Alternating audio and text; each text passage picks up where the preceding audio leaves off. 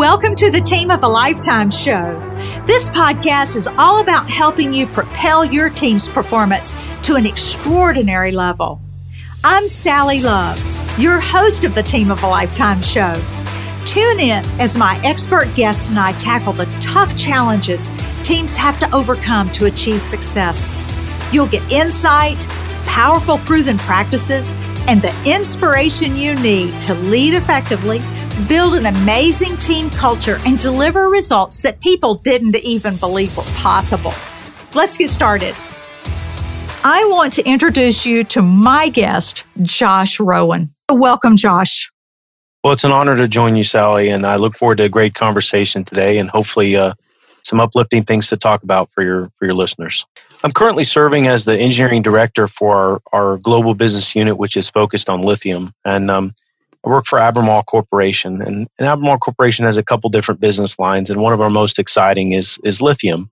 As most people will be aware who listen to this, lithium is used in a variety of applications. And it's a fast-growing market, especially when one considers the future for electric vehicles, both here in the U.S. and around the world. And so we're pretty proud that we have some of the best assets, some of the best resource bases in the world, some great people working on how we convert those into lithium products, which ultimately go into batteries and other applications. And really excited about the future ahead.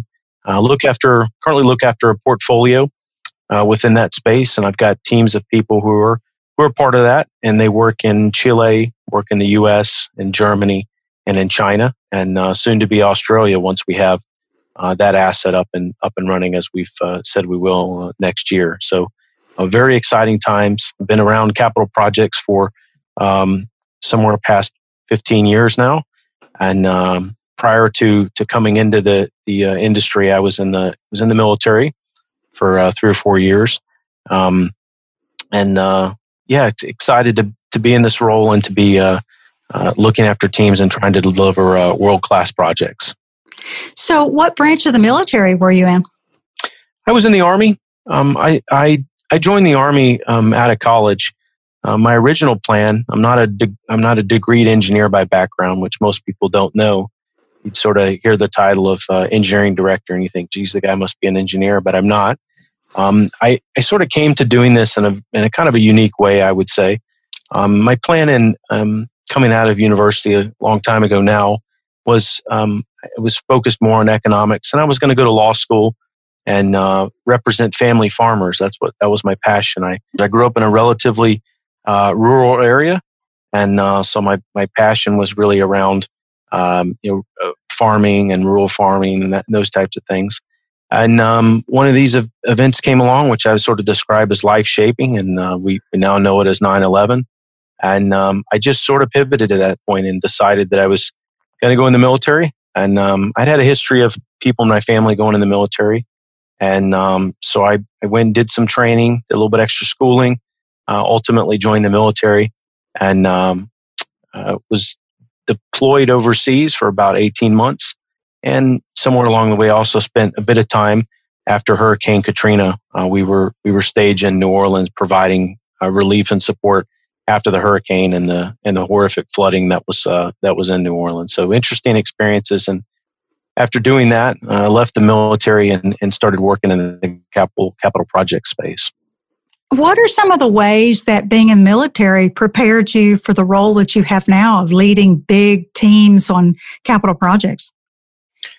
Yeah, I think principally there's a couple things that make people effective in the military, probably things that make people effective in business. And I guess the lessons that I've sort of learned along the way are negotiation. One of the things people don't probably recognize about the military, especially being in combat overseas, is that you're working with a variety of people. And in many cases, some people who are not necessarily friendly to work that you're doing, and you can't force them to do things. The way that you can get them to buy into what you're trying to do is by negotiation, by talking, by listening, by understanding. And principally that translates to business, because a lot of what we do, very little in business can we make decisions on our own. I suppose if you're the CEO of the board, you can do that. But just about everybody else in the company really has to work with people, negotiate with people to get buy-in, to get support, and to get endorsement for ideas and initiatives. So I would say that's one. I would say that the other big lesson for me really was teamwork. And very little do you accomplish in the military as an individual person. Very little do you accomplish as in the business world as an individual contributor. Most of your success or failure really depends on the people around you. And so your ability to be a good teammate, to work, to support, to hold each other accountable and deliver results, for me, that dates all the way back to the military. Interestingly enough, there's probably a side story I'd tell, which is I went in the military as an officer, and the people that you lead in the military usually have a significant amount of experience in that particular field, and so you're assigned what they call a non-commissioned officer, and he or she, and he in this case, is really the person who has been running the unit for a long, long time. And what you find is that the officers come and go. They take different jobs, they take different assignments, and the NCOs do that, but to a lesser degree. And so I'll never forget on my first day after having done this training, I showed up to my new unit and moved my wife and new area and showed up to the unit. It was my first day being there. And I sort of came in and I said, okay, here's all the things that we're going to do to be successful. And I'll never forget the NCO said, hey, sir, can we talk for a second? So I said, yeah, absolutely. So we went off and he said, let's just get one thing straight. You're in charge here, but I've been doing this a long time, and you might want to listen to what I have to say. And it was a real learning moment for me, because I realized that I knew very little about what I was saying. Really, I had read things in books and I had received training, but the reality was these folks had been doing this for a long, long time, much longer than I'd even thought about it. And I suppose the higher up that you get in the business or capital project world, what you find is in that in many ways you're what I might call an unfinished leader, which really means that you probably don't know as much as the people that are actually working within your organization. And so it requires a degree of humility, a curiosity to ask questions, and a willingness to understand that there's probably a lot of people in your organization that know a lot.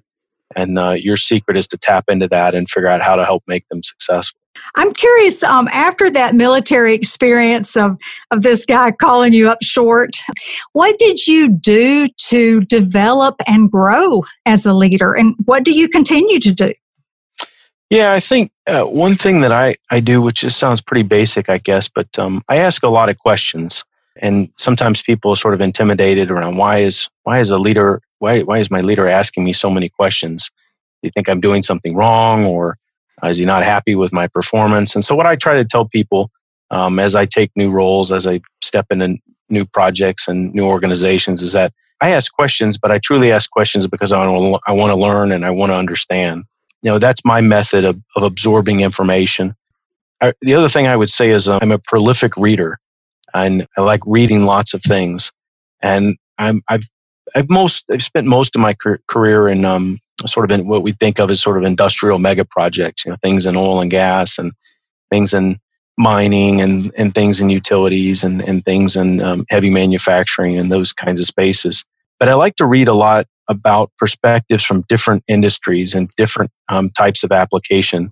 And I've come to believe that really great leaders read a large volume of things, and a lot of what they read doesn't necessarily have anything to do with the stuff that they're doing in the day-to-day.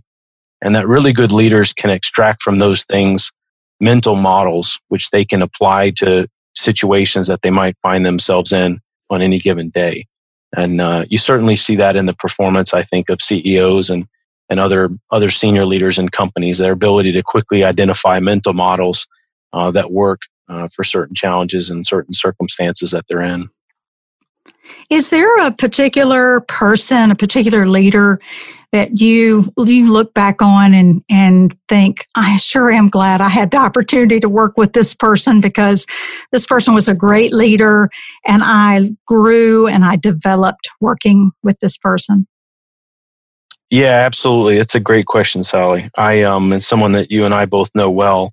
I was very fortunate in my life that I had the opportunity to work with a gentleman by the name of Howard Irwin, and he was a project manager, and I was the controls manager for a portfolio of things, and he was one of the project managers in the portfolio. And several of the other projects in the portfolio were not going well, and ultimately didn't necessarily have great outcomes.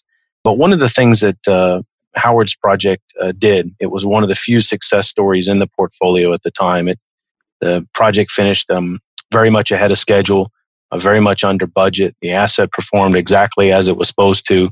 Incredible safety performance on the project. I mean, there were no major safety incidents, only a couple minor ones, as I recall. And one of the things that I really learned from Howard was how important aligning your teams is. And so I was. This is a point many years ago, and I suppose I thought at the time that those kinds of things were really sort of a waste of time, and alignment was really just sort of a euphemism for team building. And the reality of it is that most projects are done via a combination of lots of different people. And the odds are that those people probably come from a number of different backgrounds. And in today's world, they probably haven't worked together before. If they have, it's probably in a limited capacity. They probably represent a number of different organizations. If we think about capital projects, I suppose that you at least have two entities involved and likely more. You've at least got an owner and a contractor.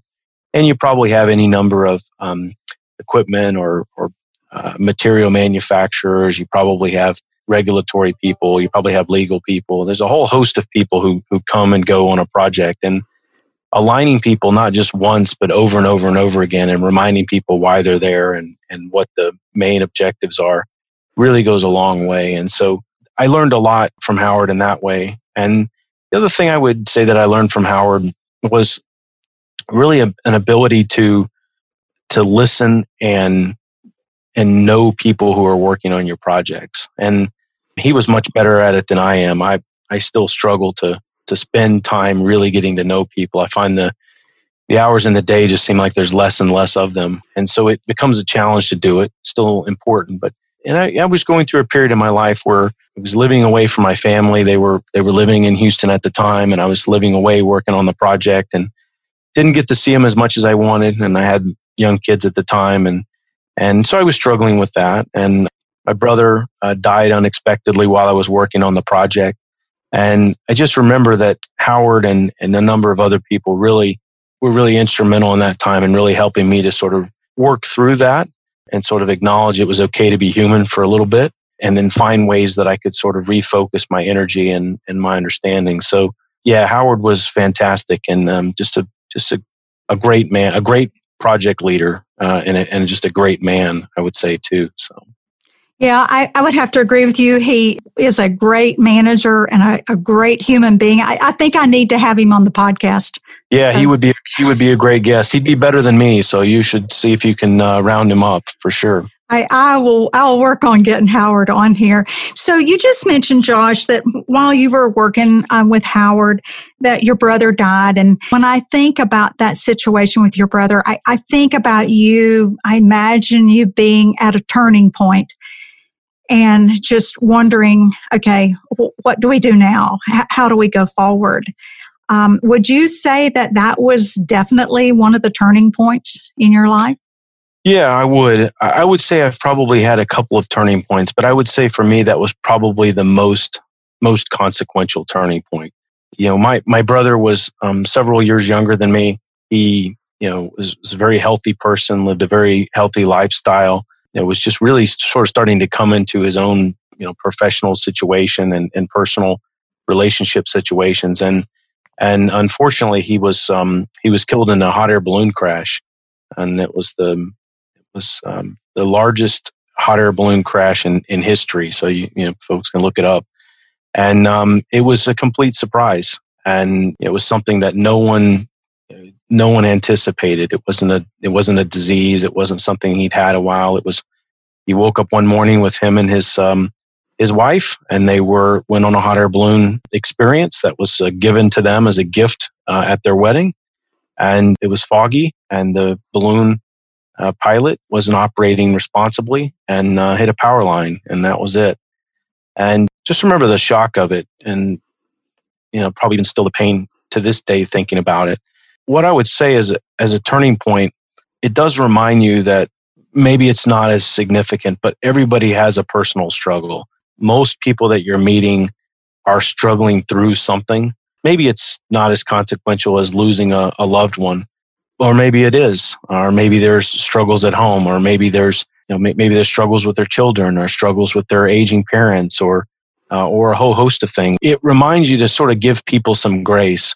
I think, in that people are struggling sometimes, and we have to extend to them some grace, which we would hope would be extended to us. And in my Howard story and the folks that were there at Flint Hills, that was certainly their approach. There was a lot of grace, and I made a fair number of mistakes, which I wouldn't have made had that not happened. But they were graceful, and they let me keep going, knowing that I wasn't performing at the top of my game for a whole host of reasons.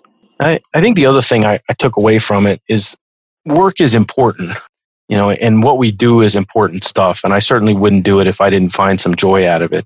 But work is just work at the end of the day. And I think it reminds you that there are reasons that we get up in the morning and we do these kinds of things. And so connecting with those things sort of fills your bucket, gives you some focus on why it is you go and do these types of things. Why we get up and motivate ourselves so hard sometime in the morning to try to have successful projects and successful careers and all the like. So I really cannot imagine what that shock of losing your brother was like. I'm curious, how did you push through that? Maybe push through it. I wouldn't necessarily use those words. I would say that as a person of faith, I would say that it wasn't on my own. That was probably the most important thing that I would offer. And I know faith means different things to different people, but as a person of faith, that was a starting point for me, and that was a source of strength. I would say that I was very blessed to have a lot of family and friends around to support during that time. A lot of understanding coworkers. I guess when I was telling someone about it after it had happened, they said something to me. I think it's a famous quote from somebody, but I can't remember who said it. And it just said, sometimes in life, a man's got to be tougher than the timber he's cutting. And I guess what I would say is that was some pretty tough timber. So you have to be tough. Sometimes life gives you things which aren't fair. They aren't right. There's no understanding for them. You can't come to a rational, as engineering-minded person, you can't come to a reason, a formula why something was the way that it was. Sometimes things happen, and sometimes things aren't fair, and sometimes the only thing you can do is to be resolute and try to be tougher than the timber that you're cutting, I guess. I've never heard that expression, and I really like it. Thank you for sharing that. How do you think attitude impacts a person's success, or does it? No, it's a great question. You read on different materials and things that the attitude is one of the few things in life that you can actually control. And that's true. How we respond to situations, both good and bad, that is completely within our control. More often than not, I'm finding as I'm getting older that you don't actually control much of anything. You don't actually control, your family situation. You don't actually control your job. As a projects person, I probably should never admit this, but sometimes you can't even control your own project. Stuff just happens that's completely beyond your control and beyond the frame of good risk mitigation. And so, what I would say is how you respond to that really says a lot about you as a leader, about you as a person. I've certainly seen my fair share of people in life who, in the projects arena, where people bring them bad news and their immediate reaction is to sort of throw a temper tantrum and look for people to blame or look for people to fire or what have you. And sometimes you have to make decisions with people which are tough. But I do think how you react to that and how you think through the problems and how you try to identify solutions, to me, represents the difference between good project people and not so good project people. Not so good project people, things go different than the plan that they had at the outset, and their focus becomes on the problem itself. What happened and why it wasn't fair, and that it's not. This is unforeseen and it's not my fault, and so it becomes really about the problem and how I feel about the problem. Where I think a person who is a good project person with the right attitude then says, okay, this wasn't our plan, but now we need a different plan. And how do we think about that? And how do we have the right attitude so that we can shift gears and try to still be successful despite the obstacles that we're going to have along the way. And that's probably true in life. It's probably true in business. How you react to that, how you think through that, how mentally resilient you are. Those are things which you control. Those are your attitudes. Yes, absolutely. They are. So one last question. What are you teaching your kids, your young boys, about leadership? That's a great question. One of the things I've tried really hard to instill in my children is a bit of an entrepreneurial spirit. And I think people think that being an entrepreneur always means working for yourself. That's true in some ways, but I think you can have an entrepreneurial spirit and still be an employee, still be a member of a corporation. And you can think about it in terms of, how do I steward the money that the company provides for capital projects? We're within the group that I'm leading. We've been given a certain amount of money and given certain amounts of money every year, and we have to use that money to find the best projects that we can do for the company. And we have to find a way to, and if we can do that, then we'll create a competitive advantage for our company. And so that requires an entrepreneurial spirit. It requires me to treat a dollar from the corporation as if it was my own dollar. So I work really hard to try to teach my children to, have a sort of an entrepreneurial spirit, to take personal responsibility for results and for outcomes. One of the ways we recently tried to do that, there's our neighborhood pool reopened after COVID and a couple of other measures where the pool reopened. But one of the stipulations with this was that they would not have they wouldn't open the snack bars. They wouldn't serve out of the snack bar. So it was closed for the summer. And my kids decided that that was a good opportunity for them to get out and sell snacks and drinks and ice cream on break at the pool. So there's a timed break where the lifeguards rotate and test the chemicals and these things. And so they set up a little table and a little cooler, and they raised money, and we give part of the money to the pool at the end of the summer. And so, but it was a great way for them to sort of learn that lesson and the value of hard work, the value of having an entrepreneurial spirit, and being, productive and giving back when you're fortunate. So they're, as I say, they're going to give a portion of their money back to the pool, which is the right thing to do. And so that was something recently that we did to sort of work with our kids to be able to learn some of those different lessons.